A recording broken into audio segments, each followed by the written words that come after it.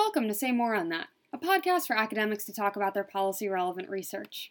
I'm here today with Christine Slaughter, a PhD candidate in the Department of Political Science at the University of California, Los Angeles, who's expected to defend her dissertation in June 2021. Her dissertation is titled, quote, "No Strangers to Hardship, African Americans, Inequality, and the Politics of Resilience," which develops a theory and measurement of racial resilience. Christine's primary research interests include political behavior and political psychology, race and ethnicity politics, and poverty. The second stream of research focuses specifically on Black women voters and intersectionality. Christine's dissertation is currently supported by the Ford Foundation Dissertation Fellowship, the Institute of American Cultures, and the Ralph J. Bunche Center for African American Studies at UCLA, as well as the National Science Foundation Dissertation Development and Improvement Grant. Christine also holds an MA in Political Science from UCLA. Prior to coming to UCLA, she graduated with a BA in Political Science and Comparative Women's Studies from Spelman College, a historically Black women's college in Atlanta, Georgia. She's also a former UNCF Mellon Mays undergraduate fellow. Thanks so much for being here, Christine. Thanks for having me, Hillary. So, just to get to know you as a person a little bit better before we dive into your fascinating research, can you tell us what book you're reading now? Oh, that's a great question. Right now, I'm reading From Here to Equality by Sandy Darity and Kristen Miller, I believe is her last name. And it's about basically the argument for reparations and why that's something that should be implemented nationally to advance the economic status of African Americans who are descendants of slaves.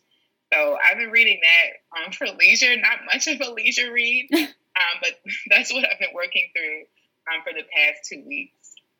Oh, that sounds like such a great book and very on brand. Right. So what's one thing that you are just unreasonably particular about? I'm going to say that I like to type my manuscripts in Avenir Next. So I am still, I work best in Microsoft Word, and I like to change the fonts to kind of represent the stages of the draft that I'm in. So I've actually developed this really fun thing where it's I can look at different parts of a manuscript and kind of see where I am based on the font. That's something I'm very particular about. That is a super cool hack. I love that so much. What is your final draft font? Final draft, it has to go back into Times. Okay. But I really like Garamond. I use Comic Sans when I'm editing. Garamond is just when I want to feel fancy. Oh, Garamond, that is a regal font. Yes. No, at UCLA, well, everywhere in the discipline, a lot of folks use LaTeX, and that's very cool, but I like Microsoft Word for the ability to easily change fonts and keep going with that. So that's something I'm very particular about. I love that answer. I went through a font phase, which was one of my weirder hobbies and obsessions. And Garamond and Baskerville always to me were those are serious fonts. Look at the serif on them. Oh yeah.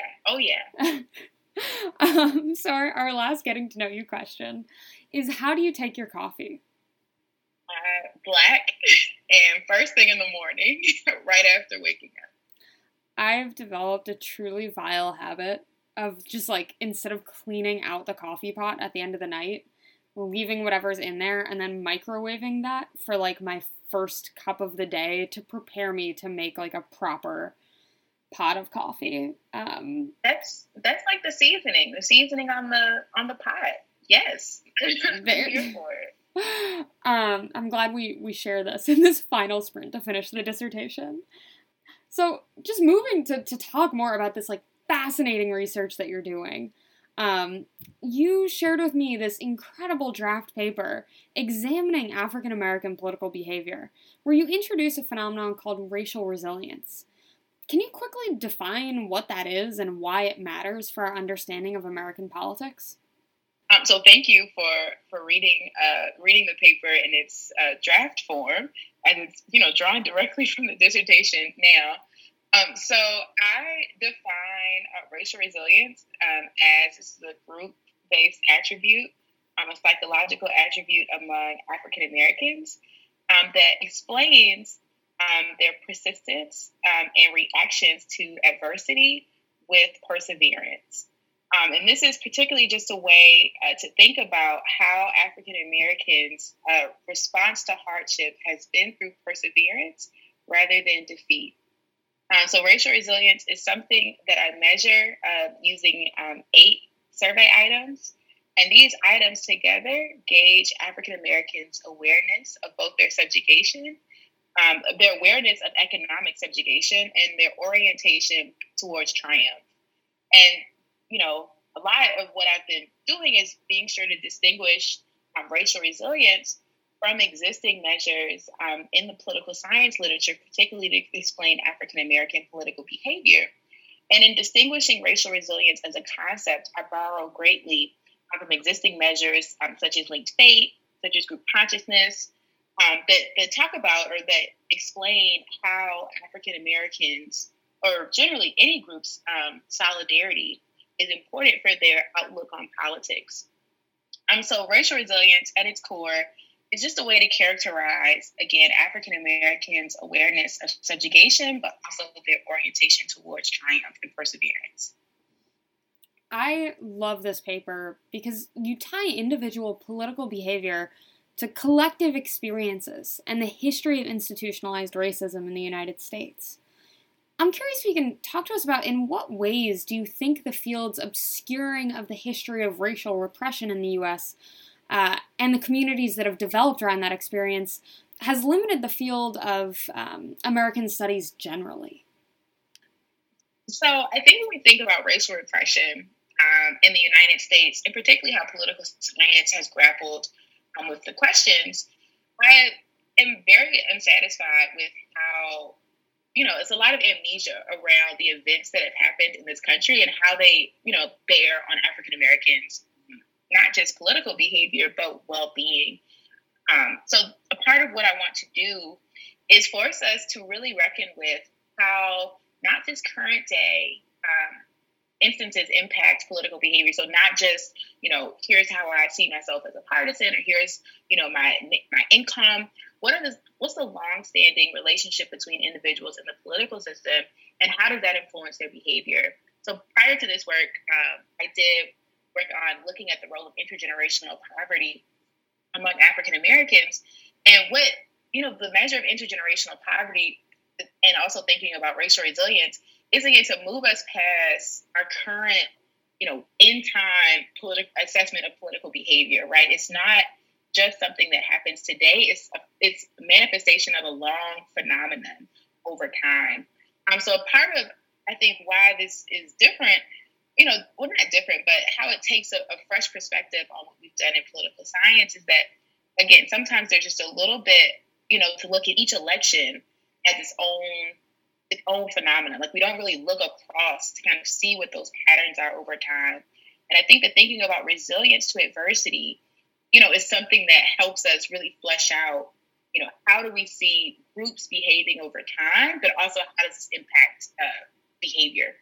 So moving to some of the policy implications of your research and this idea of racial resilience more generally, you find that racial resilience is a better explanatory factor for engaging in high-risk political behavior than partisanship is.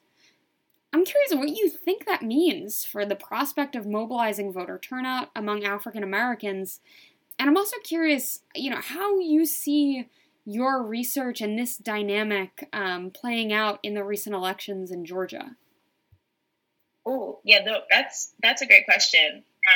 So I will say I did find that the effects of racial resilience were withstood one, the effects of partisanship, but also ideology, education, income, or standard demographic measures.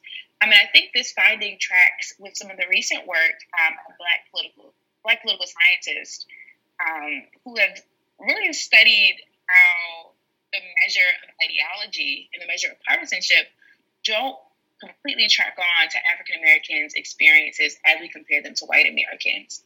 So even like the standard measure of partisanship, asking, if someone is a Democrat or a Republican, we know that there's so much variation within that for African Americans who identify as Democrats. So I think part of that, maybe the bit of measurement, is why we don't see that the partisanship variable pops as compared to racial resilience. But also we can say that this African Americans may think differently in terms of their politics. Maybe it's not so much about what the political parties are doing or how close one identifies or how strong or intensely one identifies as a partisan, but maybe it's more about how African Americans perceive of the group and the group's influence within the political realm. So I think that as we, if we think about the Georgia elections, particularly the special election, we know that a lot of the folks that were mobilizing on the ground don't do so, starting off thinking about themselves as Democrats. So like thinking about a lot of the Black women organizers in the South, like the Democratic Party is not organizing the South in the way that we see the organizers, particularly the folks on the ground doing. Like we don't necessarily see a lot of investment into Black people by the Democratic Party in the South, particularly thinking about Georgia. We see organizers on the ground doing that work. So I think that as the South and its history with the Democratic Party, I think that it's important to keep in mind how that's not at the top of mind for a lot of African Americans, and particularly factors such as resilience, such as linked fate, such as collective identity can reign supreme as we think about what motivates people to engage in different behaviors or not. That leads, one is so fascinating, but that leads really well into my last question, which is, I'm just curious about how you anticipate that the racial inequities that have characterized the United States response to the COVID-19 pandemic and the renewed effort to limit voting rights that have characterized the past 4 years or so will affect American politics through this mechanism of racial resilience. No, that's an interesting question. I think a lot of folks have commented on how the realities of COVID-19 laid bare a lot of the existing structural inequalities that were already in place, right? That we see, African Americans are not getting vaccinated, nor are Latinos getting vaccinated at the rates that compare to white Americans. But thinking about particularly how this might impact politics, I guess the one thing that I've latched onto is a lot of the mobilization and some predominantly Black areas around evictions and around rent control and rent reform, or particularly some rent relief, right? And the fact that many people are not working, many African Americans are in service positions. And I think about how, when we think about racial resilience, I don't necessarily position it as something that can overcome a lot of the structural inequalities, again, that COVID-19 is laying bare. So what happens, right? What might happen to many Black neighborhoods when we think about if folks are going to be evicted at higher rates? That's potentially going to impact the 2022 election as we think about what these neighborhoods might look like and if Black people are being displaced from their homes. So I guess thinking about racial resilience, it's not something that I expect that can overcome some of the more structural conditions, but I do think individuals who have a higher sense of racial resilience may be more willing to continue to participate in politics, even in the midst of, again, these structural inequalities that are coming to the fore. But particularly when I think about what impact this might have, I'm thinking about housing inequalities. I'm thinking about our standard measure in political science of income, how folks with lower incomes this year may still be mobilized to engage in the 2022 election moving forward. But also I think about how moving forward we'll have to include measures, or I'll have to include measures within the book project, thinking about the role of trust. Because I think for many African Americans this year, we're seeing a renewed sense of distrust in the federal government. And I think for racial resilience, this is something that we might want to consider. What happens when, my argument is that racial resilience leads individuals to be motivated to engage in politics. But when individuals are distrustful of the federal government, how might we see that participation play out in other spaces?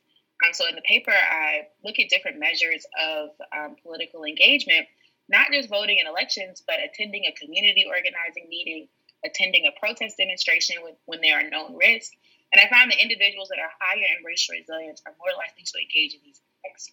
So I do think that COVID-19, again, will call into question how individuals' sense of trust in government influences their participation. And I also think it will influence how individuals, particularly who are experiencing financial insecurity, are engaged in the political process. And also folks who are displaced out of their homes. I think that might have some influence. Well, I don't think it will have influence, and it will be something that folks will, particularly the political parties, will have to address, as we see people very much following a lot of the debates around the stimulus relief, the COVID-19 relief through the stimulus bills. I'm seeing that, okay, the government can do a lot of these things that we were told it couldn't do, right? Like inject cash into the economy. Also, what's going on now around relieving student loan debt. These are things that I think folks who have a higher sense of racial resilience may follow in ways that we may not have seen previously in other administrations, but also in other non-pandemic times.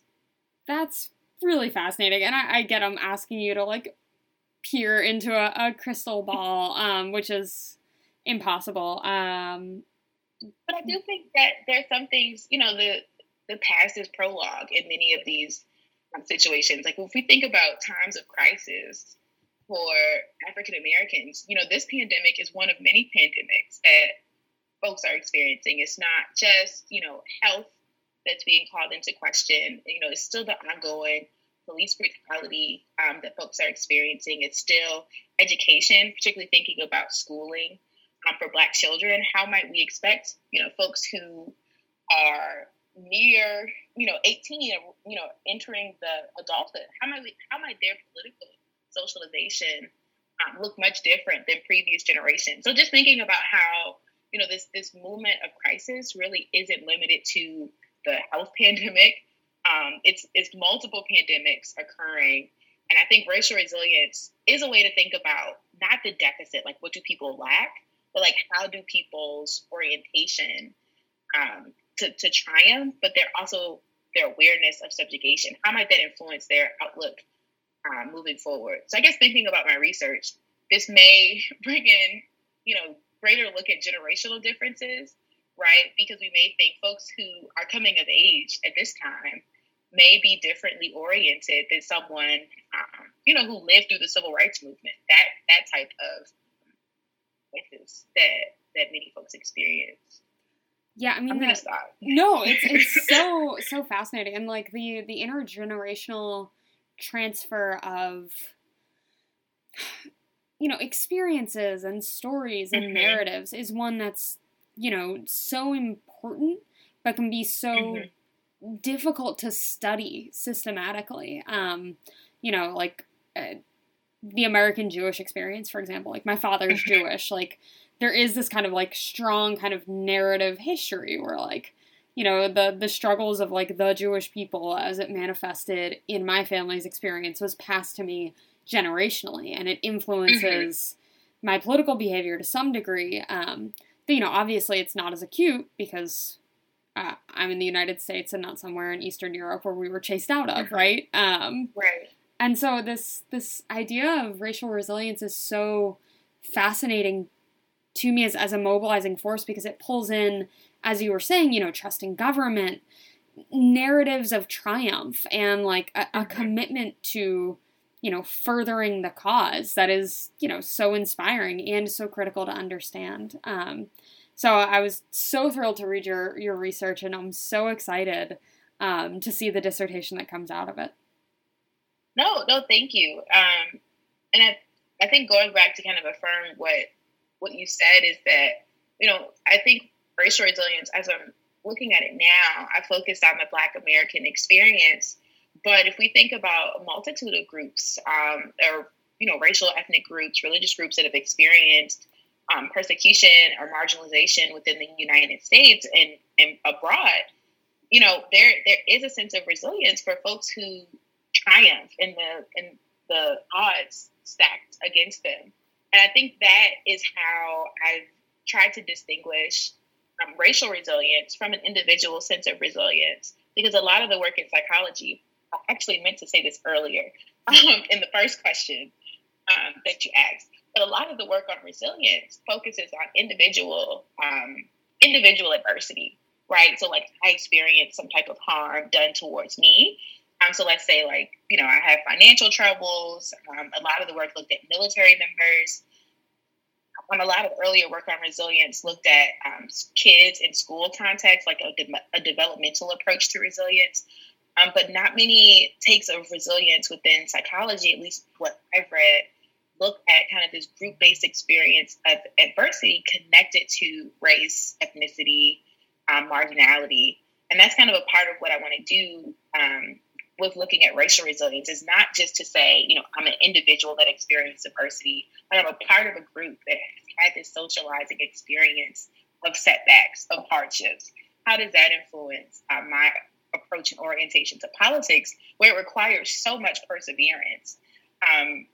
Like registering to vote, attending a protest demonstration, those aren't easy things to do. They have costs. And like, what motivates people to take up those costs?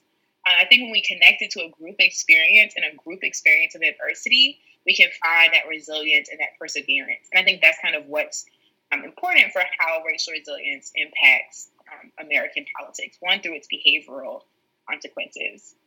So I'll stop there. That's a much better answer, Hillary, to what I said. No, it's so interesting. It touches on so many like important aspects of political science that we don't really grapple with. Like not only like minority political experiences, but like the role of community, the role of identity, the role of like, what process you see yourself being a broader part of and furthering. Right.